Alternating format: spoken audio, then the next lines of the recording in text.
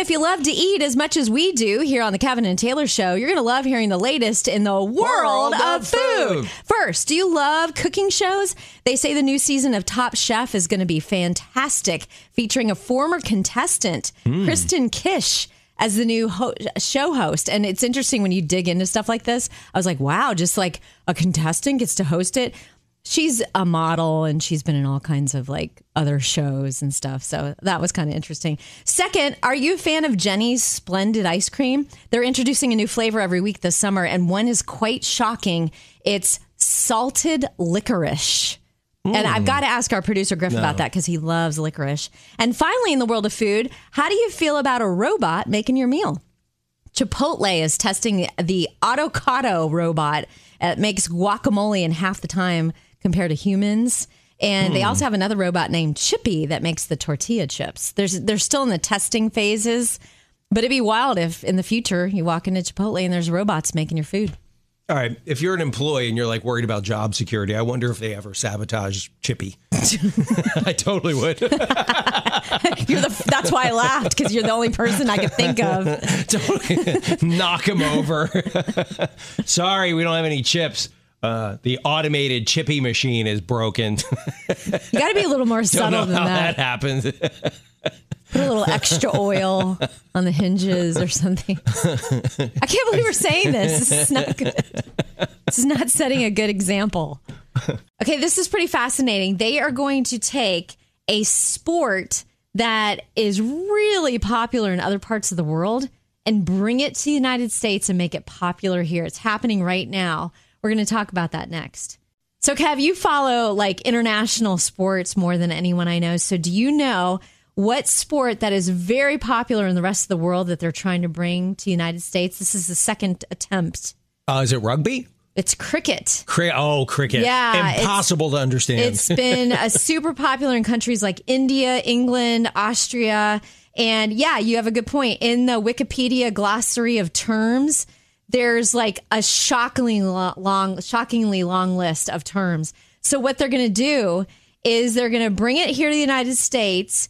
It's going to have a match that lasts only 3 hours and way more simplified rules that our TikTok brains can handle. They're dumbing it down for us. Exactly. Maybe they should talk to Major League Baseball about that, because Major League Baseball is desperately trying to make games shorter, right? That 3 hour limit, people are going to be like, I don't have time for that.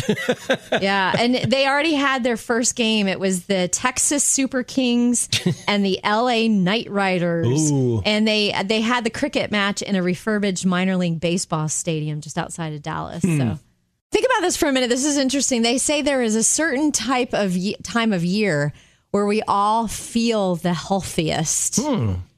Let's talk about it next. Okay, so I heard this headline, and I don't know about you, but I love to Google. I hit Google, and then I hit the news button. I want to I want to learn more. Google and so I heard someone say we feel the healthiest in the summer.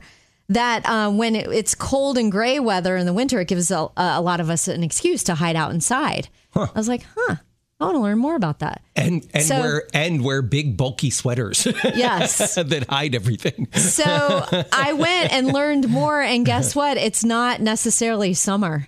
Really? It's perfect, air quotes, perfect weather that makes us want to be healthier. And the two healthiest weather conditions are sunny skies and warm temperatures. We're the least likely to care about our health during thunderstorms and high humidity. And that's me. Like, you give me like perfect, like crisp, cool air. And I'm like, ooh, I'm going to go outside and go for a run. And I feel so great. And my hair looks great. And then when it's like gross and humid and it's so hot, and there's a heat index, I'm like, ugh. Yeah, you got to motivate yourself. I don't want to do anything. I guess maybe I could do a video and just stay in the air conditioning. But they say like when it's perfect weather, we just want to eat healthier and exercise and take our vitamins and play more sports and just be healthier because it's so nice out. Okay, I hate to be the contrarian, but I want to be the contrarian to that. There's a one time of the year that everyone is focused on health, and the weather's awful. We'll talk about it next. We're talking about what time of the year do you feel the most healthy? And you were saying people are the most active and health conscious when the weather's great, when it's a bright, sunny day, perfect weather, no humidity, like maybe sunny and 75 or something. That's when people, I'm here to say, nope, not true. People are most health conscious after the eating and partying fest that is the Christmas season. And New Year's Eve, they start hitting you with gym membership ads. That's when everybody goes on. I mean, even in the gym industry, it's a joke. Like for 1 month, you won't be able to get a treadmill because everybody's going to the gym. I totally see the point that you're making, but the research was, what time of year do you feel the healthiest? And you feel so bad about yourself in January that's when you try so it's the opposite to be of what healthy. they were it's not saying. It's all about feel. Okay. Like, what are you what effort are you putting into? Because come January, every Christmas party you went to where you're like, ooh, mini sausage balls. Well, they're mini, so I'll have 17. Cheesecake. Right. Cookies. There's danger around every turn in December. We love it. Yeah. But then come January, everybody's like, uh-oh. I better take care of this. This is your guaranteed to put you in a good mood story of the day. Good news. As a parent, you're probably so careful with your kids around the water, but man, things happen so fast. They do. These two brothers, 12-year-old Noah and 8-year-old Weston, were swimming at their apartment complex pool. And nearby, little 7-year-old Griffin had been playing in the shallow end. And he decided he wanted to kind of prove himself and be like, yeah, I can swim. Okay. I see those big boys over there. So he took his water wings off and he waded deeper and deeper into the pool and got in trouble. And all of a sudden, the 12-year-old Noah noticed, like, is he playing down there at the bottom of the pool? And he's like, Weston, go check on him. Dive down there, check on him, because he was sitting on a raft. And he was in trouble. And they got him out, and their mom calls 911. And then the mom of Griffin, thank God she knew CPR. And she immediately got her son breathing again. And they talked to Griffin's grandpa. So grateful. Weston and Noah, they hold a special place in my heart. And they basically saved Griffin. A lot of my heroes don't wear capes, and there are two of them. Isn't that awesome? Wow. Those little observant boys saved Griffin's life. And that was, I remember going to the pool. My wife's biggest fear. She'll still say it today. Our kids are grown, and she'll still see something on TV and she'll go, I don't like kids around water. I don't like that. It's so scary because it's silent. You think it would be like, help, I need but it's so quiet. I think it's because, especially if the pool is packed, it's real easy to lose sight of your kid because all of a sudden there are just like 50 kids in the deep end. Where's mine? And when you can't find them, instantly panic. Totally. I watched the whole thing happen on surveillance video, the story I just told you. It's shocking because it's so quiet and calm. You just had no idea he was in trouble. Coming up, with the kids on summer vacation from school, are you hearing any of these? Mom, I'm so bored. We're going to talk about it and some solutions next. Hey, with the kids on summer vacation from school, are you hearing any of these? Oh, I'm so bored. You're not alone. Most kids complain about being bored at least once a day, 7 days a week. So what can parents do? Here are 3 ideas. 1, create a boring jar. On slips of paper, you write things like play outside, do a puzzle, play a game, or have a tea party. And if your kid complains, they have to draw from the jar and do what the paper says. Number 2, try to encourage solo play. They say it's so important for development and imagination. And finally, when your kids are like, Mom, I'm bored, go outside. Take the kids to the playground, play in the backyard, go for a hike. The change of scenery is often the perfect cure for boredom. Yeah, boredom always leads to the coolest fun when we were kids anyway. Now I think boredom leads to staring at your phone or staring at a screen. Can you imagine sometimes what it would be like to be a woman in another country?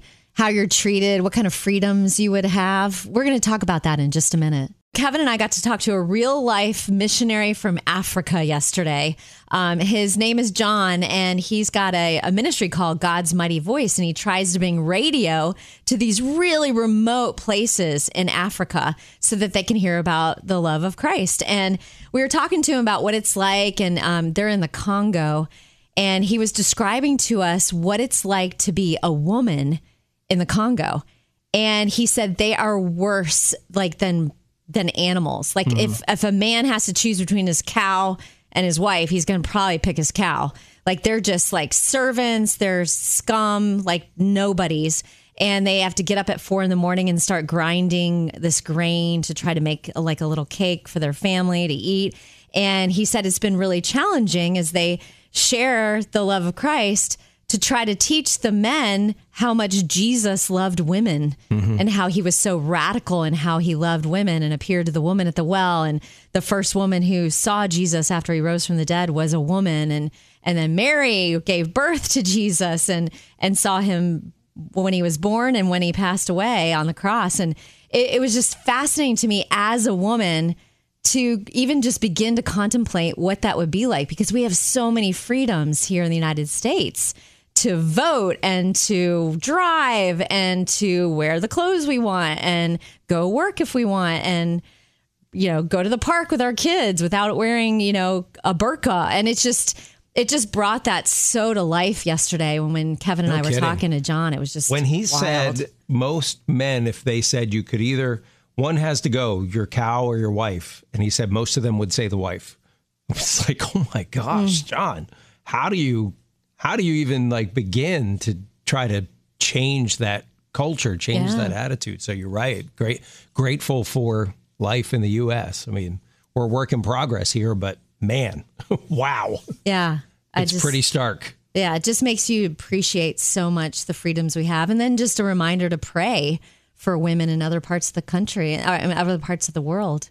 So here's the thing that got me yesterday as we were talking to this guy who was a missionary in Africa. And he was talking about how differently women are treated there. It made me so grateful for the lives that my daughters get to live. As a dad of 4, 3 of them daughters, the opportunities and the lives that they're just carving out for themselves would be the stuff of what women dream of there. One's going into teaching. One is already at 22, a junior executive at an advertising firm. I mean, the lives that they're already just launching into could not even be imagined there. Right. And I'm so grateful for that. Different world. Every day when you wake up and your feet hit the soil in the United States of America, despite any problems that you perceive we're having, people in other countries would trade with you for a second to have the problems we have here compared to the problems they have there. I love Facebook memories. Facebook memories are the best because it brings back, it's like every day you get a little trip down memory lane. So I just shared with Taylor this Facebook memory that came up from 3 years ago. Our son, this was from July of 2020. Full on, everybody was like social distancing and masking and doing all the crazy stuff, right? He thought he had been exposed to someone that had COVID. So he isolated in our basement for a few days. And my wife, there's a flight of steps, a landing, and another flight of steps that goes to our basement. Every day she would make him food on a tray and put the tray on the landing. And she took a picture of it. There is so much bacon on that plate. I've never seen so much I posted, bacon. Our son is isolating in our basement out of an abundance of caution. This is how my wife serves his breakfast every day. And it's just so weird when stuff like that comes up now to think of everything that we went through. And there's even a dandelion on the she put a flower on it for him. Think about this for a minute. Do you feel like you tend to get sick every time you go on vacation? We're going to talk about that next. Does it seem like, do you kind of feel like this happens to you? You end up getting sick every time you go on vacation? When we fly, yes. I know so many people like that. You finally take the foot off the gas after all the prep to get ready to go out of town. And then all of a sudden, you got a tickle in your throat or a nagging cough. Well, it's not your imagination. There's even a medical term for it. It's called the letdown effect. No kidding. And your body is used to functioning on high levels of stress hormones, cortisol, adrenaline. And when they suddenly decrease and our immune system is exposed and we're prone to little infections and feeling way more tired. You can even be prone to anxiety and panic attacks. And they say it can happen after final exams or planning a wedding. So what can you do about it? Well, they say de-stress slowly. Instead of crashing and burning, do a little exercise, acclimate to rest slowly, go out for a walk, spend time in the sun. and try to get decent sleep while you're on vacation. Find ways to stress yourself every day so your body doesn't crash. Is that basically what? No. They just said, you got to take care of yourself when you're on vacation. You got to get sleep. You got to go for a walk, get a little movement, some sun on your face. And it'll help boost your immune system. Because the way it made it sound was like we're all like stress-filled maniacs 24/7 and our bodies can't handle it when we're not. So just throw in little stressful situations. No. The entire vacation. That's not what I'm saying. You won't be rested or feel like you had a great time, but at least you won't get sick. Okay, ladies and gentlemen, this is what it's like for me every day. I work on these stories for the show, and I never know how Kevin's going to twist them around. Does that cause you stress? Yeah. Oh, well, you're welcome. You're not going to get sick now. I'm not on vacation, so I won't get sick. So we're talking about people that get sick when they're on vacation. That happened to my wife and I. She had a pretty serious medical thing happen, medical emergency when we were on our way somewhere. And she literally saved our vacay. We'll talk about it next. So we're talking about vacations. And it does seem like sometimes you go on vacation and you get sick. All this build up, I'm finally going to have some me time, do stuff I want to do, like lay on the beach or run around with the family, making memories, and you get sick, right? Yeah, I know so many people it happens to them. Well, my wife didn't get sick one time, but I won't give the whole details, but we're on our way to Rome, Italy.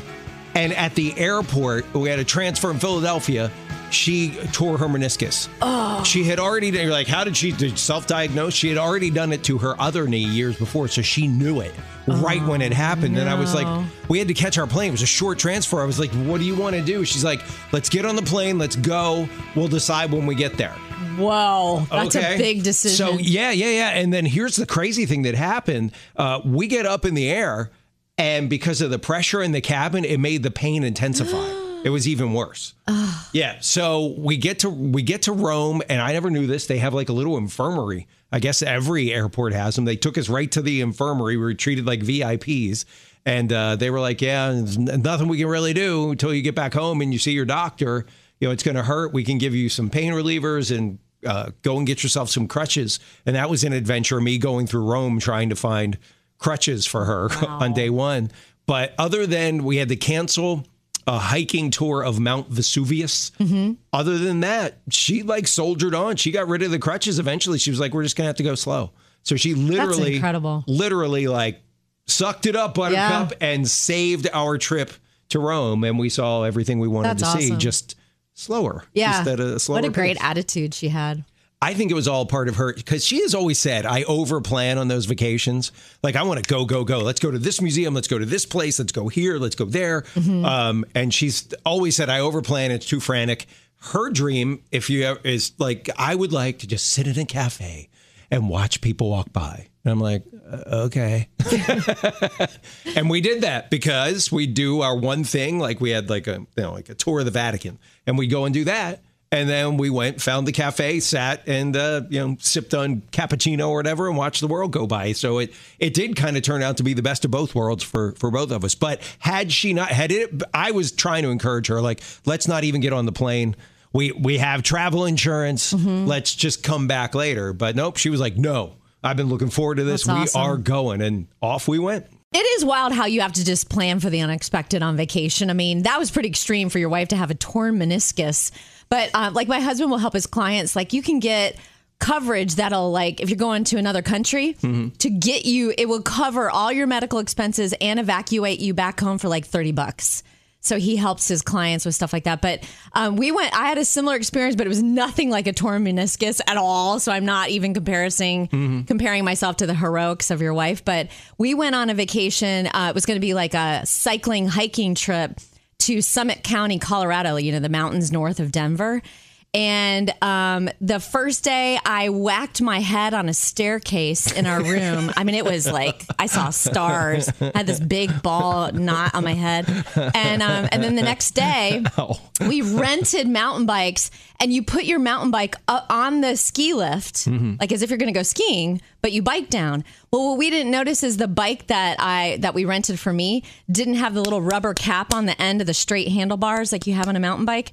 and I'm not used to that terrain. It was really like gravelly and slidey, and I slid out and fell.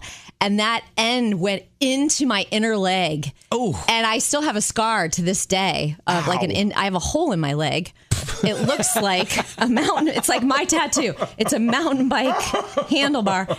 Well, I didn't want to ruin the trip. So the next day that we had this epic hike planned, I limped through a 9-mile hike because I wanted to see the mountains and I wanted to experience it. And I wasn't going to let my mountain biking fall ruin our trip. This is why Taylor, for Halloween that one year, wore a suit made out of bubble wrap. Yes.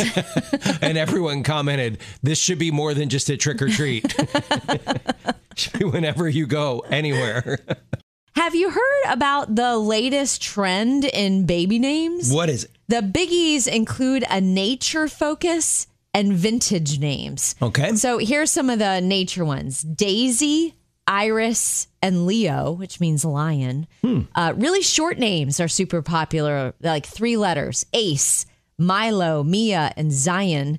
And vintage or old Hollywood names like Clara, Evelyn, and Silas.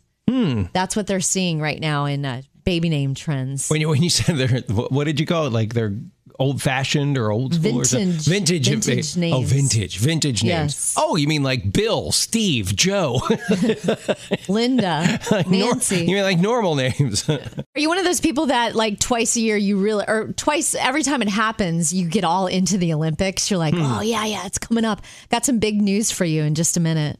Hey, if you love when the Olympics roll around every 2 years, like you get so excited, like, yes, this is so great. You're going to love this, especially Summer Olympics, especially gymnastics.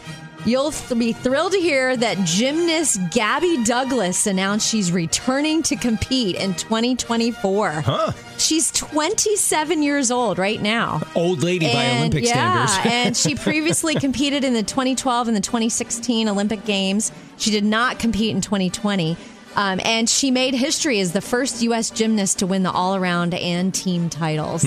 So Gabby's back. Wow. I know for a fact. I got to text my friend Cammie because both of her daughters are into gymnastics. She even works at a gym. And I bet you there were squeals in her family when the announcement came out. I have a friend of mine on social media lives in Paris. He's a British professor in Paris. And the Parisians are not happy with what's happening to their city already with the Olympics coming. Interesting. A friend of mine on Facebook just sent me a message. Hey, if either you or Taylor are planning on going on vacation soon, you should have them use AI and see how it goes.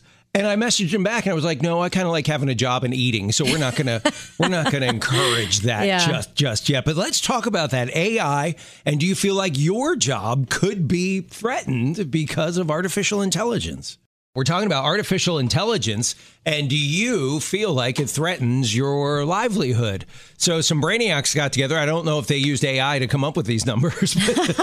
Probably. They got together, and they found that 3 out of 5 people fear their job will be eliminated in the next 10 years because of AI. Now, they didn't say, like, that's a realistic concern. They didn't say, like, oh, that's completely valid. They were just trying to get a temperature reading of the average Joe. Now, what they say is going to happen in the next 10 years, they say a quarter of skilled positions could easily be automated by AI in the next decade. Yikes. So they're saying 25% could be out the door. Now, I don't know if that means, I don't know what they can apply it to. It's such the Wild West with AI, but like, there's already automated, you go in a fast food place, they've got automated things and you just hit a bunch of buttons and wait for your food to come up. So they've eliminated the front, cash register people.